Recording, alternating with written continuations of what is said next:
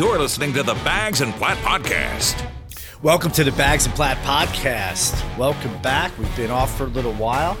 We got April 13th, Platt, Tuesday, 2021, just after Masters weekend. Weather's starting to really improve up here. I know it's great down there. How we doing today, my man? Well, good. So you stopped our show, or you were getting ready to make some coffee. What went into that? Because I heard the spoon going. How many sugars? What was the milk situation? Right. So I just became a coffee guy this year. So I'm actually using Coffee Mate instead of milk and sugar. I was showed that by someone about 3 months ago. They're like, you don't need milk and sugar. Just get the Coffee Mate stuff. You pour it in. I'm like, you mean one less thing to do and you put it in the fridge? He goes, yeah. So I'm actually a full-fledged coffee guy now. I don't need it every day, but I kind of enjoy it. I enjoy the smell in the morning. Reminds me of that Sanka commercial growing up, or the Folgers. Showing our age. Best part of waking up is Folgers in your cup. So at 45, I started having my first cups of coffee. So yeah, I was just stirring the Coffee Mate, Platt. No sugar, no milk.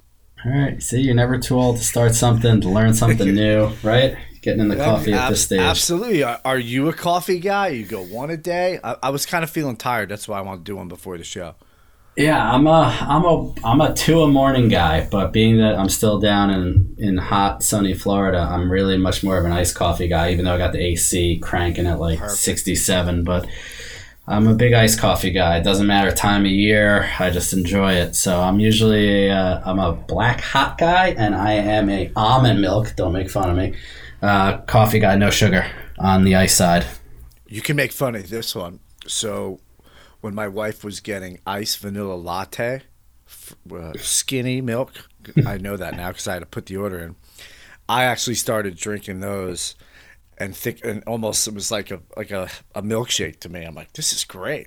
And then I'd be like wired for an hour, but it was fucking really tasty. So it is fascinating, sports aside for a second. If you ever go into like a Starbucks or a Dunkin' and you listen to some people's coffee orders, first of all, I'm like, there's 4 million calories in what you're ordering, and that's not even a coffee. They're like, I want a mocha frappuccino with 16 pumps of caramel, 4 sugars in it, and 3 equals.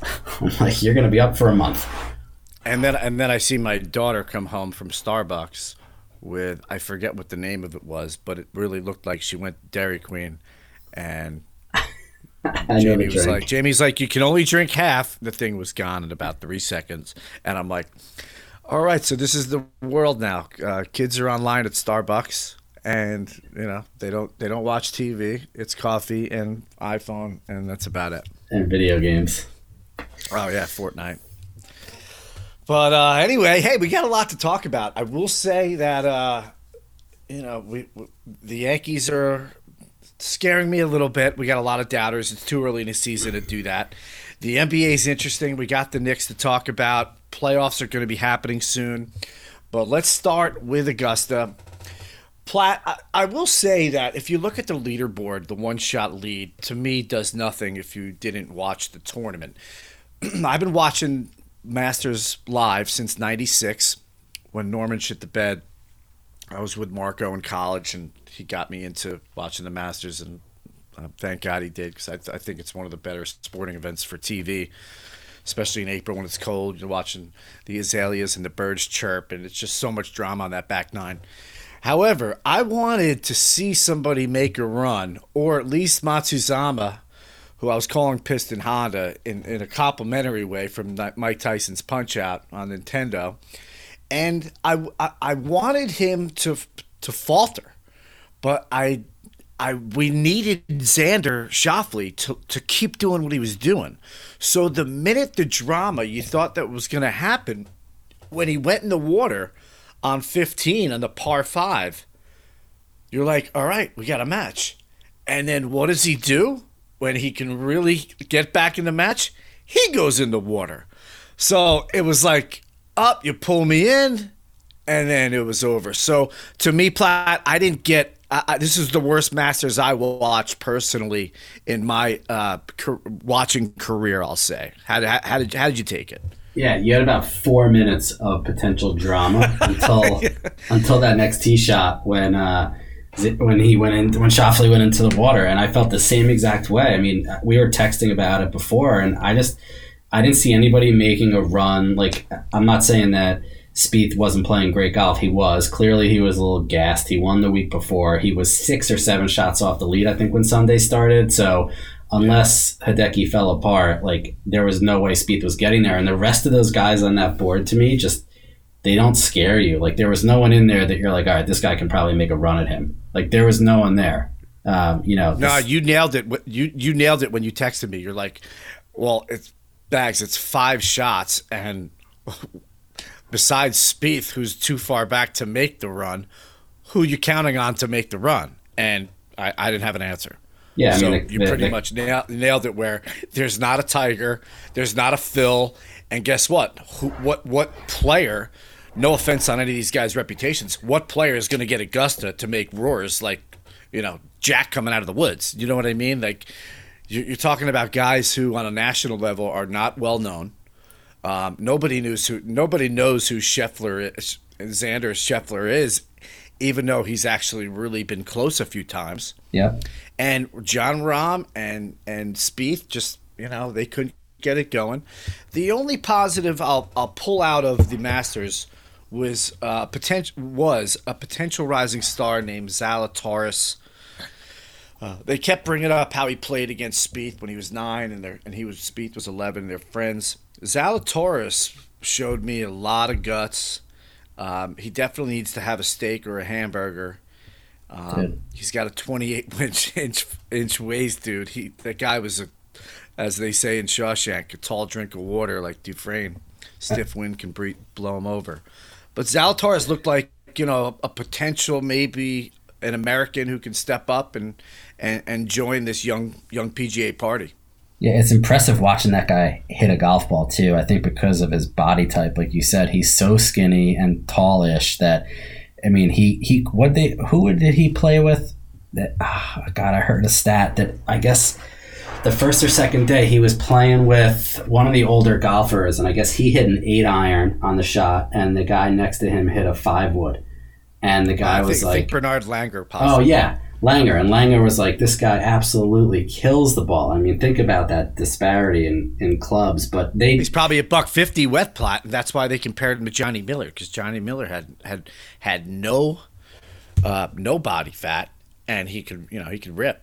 Yeah, I mean, that guy crushes the ball. But going back to what you said, I mean, that guy could be a rising star, but but Bryson wasn't there, Koepka wasn't there, DJ wasn't there. Like, there was nobody that you were like, all right, this guy can make a run at Hideki. And Hideki played smart. I mean, minus that one bad shot, he played pretty good golf on the back 9 and Amen Corner. And it was just too big of a lead with a leaderboard that wasn't going to catch him from behind as far as, I could see. I mean, still a good tournament, but did not have the drama that Tiger had 2 years ago, or even Dustin had a few months ago. It just felt very vanilla. Yeah, I mean, to tell you the truth, I wasn't rooting for Matsuyama, but I did, as a sports fan, I did kind of embrace, like, oh man, first Japanese male to win a major. He's winning Augusta. He's getting a jacket. They're going to have the best Japanese food at the Champions Dinner next year. Fuzzy won't be around to make any, what kind of comments. And it was really cool for sports. Like, ironically, the week prior to the Masters, a female from Japan won the amateur at Augusta. And this is like the perfect time for Japan. The whole country was behind him. If you heard the Japanese telecast, it's actually that was so cool. Fun. Yeah, it's hysterical when they play Ohtani. When Ohtani hits a home run, I mean, it's classic. It's classic radio, and so I'm actually really happy for him. It seems like he's a good kid. It was his 10-year anniversary when he started playing there as an amateur, so it's a great story. My concern is about a few guys. One, I'm glad Spieth is back, by the way. But my concern is about like guys like Rory McIlroy and Ricky Fowler. Like I feel they're just kind of they make so much money, Platt. Like I just don't think that they have, whether it's the drive or the work ethic. I'm just not seeing, and it's probably better for the game that there's so much parity. But I'm just not seeing that like killer instinct guy. And I love the way DeChambeau plays, and he's all out. You know what I mean? But for some of the high name guys and the big time names that have all the sponsorships, like Rory and Ricky, and I'm hoping the Ryder Cup's really good next year, or this year. But I just don't see those big names. And by the way, Woods and Mickelson and a few other guys are kind of stepping away. So all of a sudden, this tour might need a Zalatoris or some other guys. Sergio's getting old. So I'm not worried about the sport, but I'm worried about guys making so much money that they don't really even – if they have a few majors, it's okay. Like, you know what I mean? I'd like to see somebody grab the sport by the horns, you know, if you know what I'm saying. It's a great point, and you know what it does? It makes you appreciate even more how great Tiger was. Because if you think about what he did week in and week out for 10 years or however long that was, how different would golf have been if Tiger wasn't around then? Would we have been talking about the parity? I mean, yes, Mickelson was there and Sergio and Vijay Singh and Ernie Els, and you had a lot of other good golfers who didn't really get any of the notoriety that they should have gotten because of Tiger. And now everybody's the next Tiger. When McIlroy won, he's the next Tiger. Everybody coming up, Brooks Koepka, he's going to take over golf. We heard about Bryson, we heard about Spieth, and I'm not saying that these guys aren't going to be good and up and down here and there, but Tiger dominated every week, and I appreciate even more so now how good he was back then when he was locked in because of what we're watching now and how hard it is to do on a week-to-week basis. Yeah, you're so right. I mean, it was almost like he was intimidating them before he even teed off. And once they heard the roar, Platt, as they call it, the Tiger roar, I mean, guys were shitting in their pants. All of a sudden, they couldn't even close out and put up a good number. They like, you know it's coming. You can predict it. In your mind, you feel like you got a 3-shot lead. And not that he was the greatest from coming behind, but you couldn't catch him, number one. Right. And number two, once you heard one roar, you're like, okay, that's it. And I'm glad you brought that up because I wasn't a big Tiger fan when he was going through his whole thing because I was trying to root for the underdog, see another guy win, kind of like, you know, in other sports where, you know, Pete Sampras dominated and Steffi Graf and now Venus Williams has put on a show. Like, I just always want to see someone else win. But now that you look back at it, he took the golf world and basically put it in his pocket. Mm-hmm. It's never going to happen again. It technically never did with Jack, but he's still, you know, you can consider him the greatest of all time. Won't take that away from him. But he didn't put the sport and just put it in his pocket. You know, it was Arnie's sport, and he kind of just gave it to Jack. Tiger put it in his pocket, and no one's has taken it out of his pocket. It's still Tiger's sport. And speaking of that, you know what I'm wondering when he's going to do an interview? Because getting to he never hit the brakes, they're saying. So how do you not hit the brakes? Even if someone said he might have hit the gas pedal instead of the brake, I don't think that happened. If I had to really guess, I think he probably fell asleep because he's one of the most athletic guys in the world, and he didn't try to get out of hitting a median and go into a tree. Like, how do you not hit the brake? Yeah, I mean, so that's not to get off topic, but that's a little shady right there. No, the guy trained with the military. Like there's something very off about this. I mean, we were joking in our text exchange that like he has bad luck with cars and everything that goes on there. And I know we argued about should he have a driver, shouldn't he? I understand your perspective, saying like sometimes you just want to get in the car and rip it up, and I get that. But like he's had a series of bad run-ins now with vehicles, so I mean. Hopefully the guy's okay. I would love to see him return to golf, selfishly from a sports perspective, but that remains to be seen. And I almost think that I don't know if he said it, but someone's have made a great point. They're like, how could Tiger retire? The world is not going to let him retire. He's No. basically going to have to answer the question the rest of his life, can you play again? Whether it's with his kid out in his backyard or on the tour, like, can you hit a ball? Like, that's what we're all going to be anticipating. Seeing him, first of all, at anything in the public. Like, will we see him, like, at the U.S. Open? Doing an interview? Will we see him? I don't think so, by the way. Will we see him go to broadcasting? When will we see this guy? Because right now it feels like he's in a cubbyhole in Florida, and obviously he's not going in his car and doing errands. He can't do that when he's healthy. So when will we actually see him? Will it be a 60 Minutes interview? Will it be? I don't know when it'll be. It's just it's that $1 million question. Like, when will we see Tiger Woods again? And Bags, whenever we see him, whatever he's doing or whatever it's around, it will overshadow the game of golf. So even if it's Totally.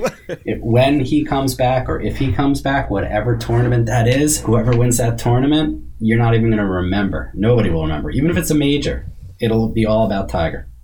Absolutely. Well, anyway, MLB is in full effect. We got baseball back. Unfortunately, what's going on in Minnesota has been a couple of obstacles in the way. But let's get to the Bombers real quick. They're 5-5. Cole is just, he had a tough inning in the third, and he said, okay, game's over. That's what we paid him for, Platt. That's exactly what he is supposed to do. And he does it. When we paid big money for CeCe, he did what we thought he was going to do. He was probably one of the only Yankees in the past 20 years that has absolutely played his contract. It was completely worth it. You know what I mean? Like, there was not even, I've never heard of anybody saying we overpaid for CeCe. So Cole is giving us what we need him to give us. I know it's all about the playoffs, Platt, but it's good to see him. What concerns me is obviously the right-handed lineup. We don't play small ball at all. We never will with this lineup. We can't just change players. How do you feel about Hishigawa hitting 2 home runs, catching Cole the last 2 starts, and Sanchez, who's playing okay? Does that help Sanchez with a little fire in his ass because his backup is hitting 2 home runs and catching the ace? Does it hurt Gary? Is he gonna hear it from the fans to start the backup? It's just a little drama that I didn't really foresee early in this season, and I don't care if Boston 6-3, they stink. But what are you seeing about the Yanks in your first couple weeks? Well, first of all, Sanchez is in a no-win situation because if he has a great year, everyone's going to say, yeah, well, it's a contract year. Now you're going to overpay him, and he's not going to be good. If he plays shitty, everyone's going to say, see, we definitely can't re-sign him. And if he plays in the middle, people are going to say, yeah, he's okay. He's not worth the money. So I think it's good that we have a backup catcher who is catching Cole, who's a great defensive catcher, and who can hit from time to time. I think the biggest challenge is defensively. I think Gleyber Torres is suffering immensely because I don't think he's a shortstop, and I think he's so worried about his defense, and he's made some very costly errors for this team that he can't think about his offense right now. And I was actually talking to someone this weekend, and we were having the conversation about it, and hindsight's always 20/20, but I really wish they would have dealt Luke Voit in the offseason, moved LeMahieu to first, and re-signed Didi at short and moved Gleyber back to second, because they're going to have a challenge right now. He's not a natural shortstop, and he's made, like I said, a few big errors, and I know it's early, but you're not going to solve that during the year. And the same things happened last year. I know it was a shortened season, and you're right. They are a home run hitting team, and that'll win you some games in the regular season when you're playing Baltimore and Kansas City and some of these teams that you're going to walk over. But come playoff time, the same problems are still going to be there. And if their defense isn't solid up the middle, they're never going to beat Tampa, as scary as that sounds, even with all their losses. Yeah, Glasnow struck out 14 last night. 1-0 game. They don't need offense. Platt, you brought up Didi, and I got to tell you, he's one of the most well-liked Yankees that I've seen us lose in a while. We actually, we let him walk 2 hours away for, not a lot of money. And Platt, when I think of Didi in this lineup, first of all, he's lefty. Yeah. Makes contact, and You know he could take advantage of the short porch at times. It would be so perfect, God darn it, if he was just playing short. I mean, it sounds so like simple to say, and I think because he was so well liked, Platt, that I would love to have him right now. I mean, love it, because you're right about Gleyber. And as much as I love Gleyber's bat, you make one or two errors in the playoffs, and I'm talking one or two for the whole series. Those one or two could be the game. And your shortstop, when we were growing up, your shortstop didn't make an error, but batted .210, and it didn't matter. Right.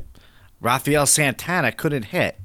The Mets didn't need him to hit. He didn't make a freaking error. The guy was flawless. Ozzie Smith, he couldn't really hit.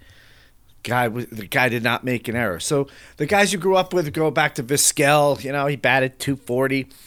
I would rather have, with the Yankee lineup, a guy, Platt, that I swear to God, I would rather have a guy that was just like a Tony Fernandez, who was our shortstop in '96. A Tony Fernandez who you didn't care if he hit or not that night. Like you almost chalked it up like the pitcher was getting up. I'm okay with that, Platt. We don't have to have 1 through 9 hitting home runs. All right? And don't get me started on the Gardner thing. But I will say, if we actually found a shortstop that was just a great, great fielder, okay? And if Voit can be traded, because we just signed DJ. So we got him. If we can get something for Voit as far as in the starters, because Herman's not a guarantee. Davy Garcia is down in there in the minors. We don't know if he's going to be good. And say this backup catcher, since he's going to catch Cole, catches fire catches fire with the bat. What do you need Sanchez for? If he's playing in a contract here and he's hot, maybe we can even trade Sanchez and get something for him instead of paying him number one, or letting him walk in free agency and getting nothing for him. So it's something to think about. They just have a lot of the same kind of hitters. Like that's why I said like Luke Voit. Long swings, Platt. Long swings doesn't help you in the playoffs. Long swings. Voit would have been the perfect guy to trade this summer. He led the league in home runs last year. You're never going to get more value for him. He's not a great defensive first baseman. He's a home run hitter. Stanton, Judge, Sanchez, like these guys are they've got 4 or 5 guys in that lineup who have long swings, who are, sometimes home runs or bust, and then they're going to have to deal with the Judge contract on top of all of this. And I'm not getting ahead of ourselves, but like you're going to have a tough time making the argument to pay that guy the kind of money he's going to want. Now, let me ask you this, because this is another concern for me. I know people love Judge. I know kids love Judge. I know Judge is a great guy. I don't trust paying Judge in a long-term contract like some of these guys are getting.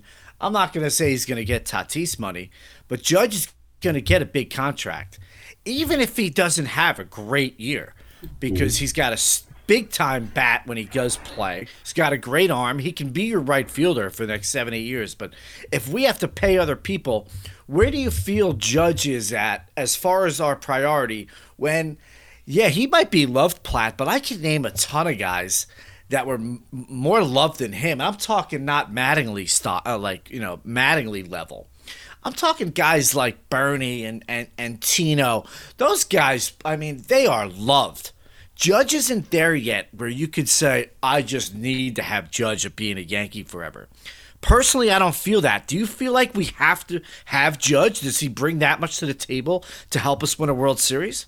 No, not yet. He hasn't proven that he does. He has the body to play football, not baseball. He's constantly getting injured. And look, he's a great player when he's healthy, but like he's not healthy that much. And that's the problem. And you can get a very serviceable right fielder. I'm not saying he's going to hit 50 home runs. I mean, look, would you take Paul O'Neill right now in 2 seconds? I mean, think about that. I forgot him, but I want a lefty hitter, by the way. Yeah. So if I'm going to not sign Judge or somebody, it's got to be a lefty in this freaking park, Platt. We're such typical Yankee fans. We're talking about the off season already. It's fucking April. I know, because you know what? To me, I mean, I'm a realist. You know, that's why I watch more Met games, because my season starts in October. Our season starts in October. I know. We know we're going to get there, so that's why we're easy. We find it easy to foreshadow and look ahead, because we know what it takes to win in that span of freaking 30 days. I don't care if Stanton hits a home run up 8-2 in Toronto on a Sunday afternoon when I'm watching it with my kids. Like, oh yeah, you know, I need him to hit the home run in Game 3 at Oakland, down 4-2.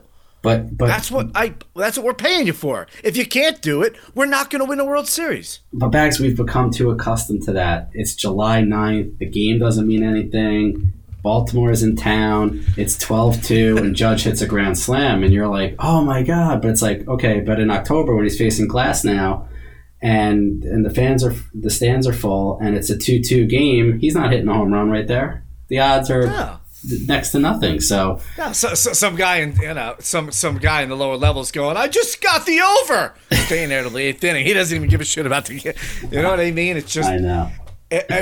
And Platt, I know we're always spoiled, and we always go back to the late 90s, early 2000s, but because there was such great situational hitting that a lot of the times Platt, Bernie, and Tino, and sometimes even Paulie, they hit home runs where we weren't even thinking home run. You know what I mean? Sometimes exactly. Brocious hit a couple home runs where I was like, what? He hit a home run to center field against the Padres in the series, dead center. Finley climbed up the wall. I think he yelled the F-bomb. And I was like, did Brocious just go yard to center field? And did we get him to play third base from the Oakland A's when he batted .210 the year before? And all of a sudden he's like one of our favorite players and leading us to it's just that kind of shit, Platt. And that's why guys like Urshela are crucial in the lineup. And the DJs, totally. They get big hits. They're not going to have 50 home runs, and they're not going to hit 390, but they're gonna get big hits when the time comes. And that's why you look at Tampa last year, and I know that the Cuban kid got really hot, but that lineup 1 through 9 did not scare you at all. But they had timely hits, and they knew how to get runs in. And as long as the Yankees continue to rely on the home run ball, they're not going to win. They're not. I hate to say. Platt, you brought up a good thing. I will bet you. It's so much more fun, and whoever's listening to this, Yankee fan, don't take this the wrong way, but if you're a Rays fan and you're watching their run last year, you're not expecting half of the shit you see. When we're Yankee fans, when Judge comes up, or Stanton, or Sanchez, or even Gleyber, do you know what our expectations are? It's almost sickening. It is. We're expecting the ball to leave the park. And guess what, Platt? When the ball leaves the park and I'm sitting next to you, we're not even high-fiving or really enjoying it. You know why? Because we're expecting it. I hope he better hit one out. I mean, obviously, we wouldn't be pissed if he didn't get a base hit, but how about if you're a guy rooting for the Rays last year, and some guy you don't really know if he can handle the bat against this great pitcher we have, and he hits a double down the line, the place is going nuts, and you're like, wow, well, we bat him 8th. we were just hoping to chip in. That's fun to watch, Platt. Yeah. You know what I mean? I don't expect Gleyber to lay down a bunt for a base hit. We expect them to swing the freaking bats. We're big time hitters, and sometimes it's just not the way you're going to win. And we've been very repetitive about this on the show, but the Dodgers really exemplified what it means to have such a diverse lineup: righty, lefty, couple switch hitters, and they just put the ball in play. Yeah, barring an injury, and I'm not going to get ahead of ourselves because it's April and we're talking about October. I don't see how that team loses. I mean, unless the Yankees acquire, oh God, who could they even acquire? Unless they get Scherzer and somebody else for that staff, I can't see how anyone's going to stay with them. And Platt, I almost think not that the Dodgers are stealing ideas, but they actually see that the Yankees need a big-time number 2. So you know what they did, Platt?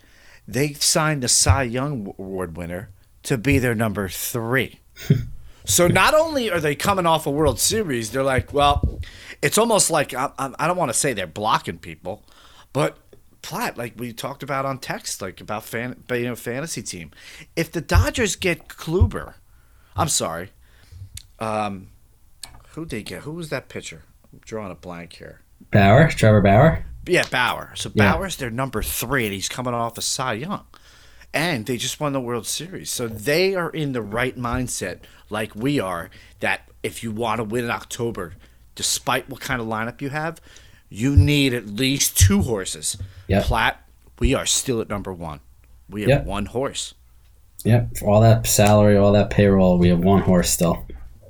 Hey Platt, all right, listen, I'm so pumped about the baseball's back, but I want to give you a little bit of the Knickerbockers some little time today because they got 3 games ahead. That I think the 3-game series is not a series, but they got the Mavericks in between a couple games, but they got a shot to really solidify their playoff spot. Number 1, and number 2, they're really fun to watch. So, the floor is yours. What do you think about the Knicks making a little noise?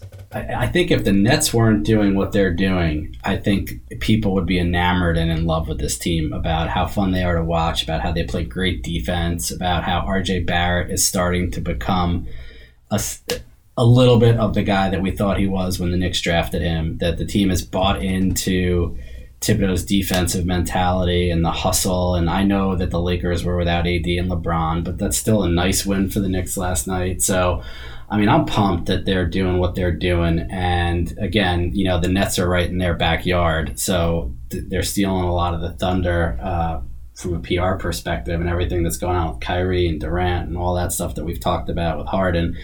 But yeah, as a Knicks fan, I love what they're doing right now. And a few more young players, and they're going to be in the playoffs this year, it looks like. I'm super happy about where this franchise is headed right now. And they're doing it the right way. They're not going out and spending a ton of money to get 3 free agents. They tried that route. Didn't work. And I'm happy with where they are. What are your thoughts? Well, Platt, getting back to being a Yankee fan, I was just thinking while you were talking, and I can hear, since I know you that well, I can hear the sense of like enjoyment. Like you're 27 and you're excited. Mm-hmm. Platt, that's night and day compared to our Yankee fandom. Is it? So what I'm asking you again is, how cool is it that you don't know who's going to win the game that night? You're not supposed to win. It's actually really fun that your beloved team since you were a child is actually putting shit together. You're in a New York market. You shouldn't be in this position, but we are. And it's like, all right, the Yankees are supposed to win. Hey, how about my other team? Like, it's just so much fun not only to see yourself, but all these Knicks fans actually applauding a team that's 500. It's just not like, it's not in our vocabulary right now, right, Platt? You never thought you'd see it. And you're so right. Imagine being pumped at the Giants. It's really fun. 8-8. It is. It's fun because they're competitive. You can see things trending in the right direction. They're winning games you probably didn't think they would. And again, they're doing it. They don't have the most talent in the league. It just shows you, though, it's like how we were raised. When it comes to team sports, you need a team. It's not about one individual or 2 individual, unless you're the Nets and you got 3 of them. But other than that, man, you need a great team to win. And kudos to what they've been able to do, that front office and what this year looks like. And now they just got to take it to next year and continue to grow and evolve this roster. Yeah, and the city's pumped up for this, which means it's always been the truth. This city is a basketball city. When the Knicks are playing well, it's a different city. I don't care what the baseball teams are doing or the football teams. When the Garden is packed during the playoffs, it is an entirely different city. It's a different atmosphere. It's a different newspaper. They dominate the city. So when they do get back to that status, you won't even know what the Nets were again. I can actually tell you that because they're not keeping all 3 of these guys for a decade, and that's the bottom line. Not happening. So, Platt, anything else you want to say? I know we're tight on time. We've got to coach Little League Soccer, whatever's going on tonight, but No, next week we got to talk a little NFL draft, a little NFL. Give a shout out to our boy Sam, who's in Charlotte now, or in Carolina with our boy Maney.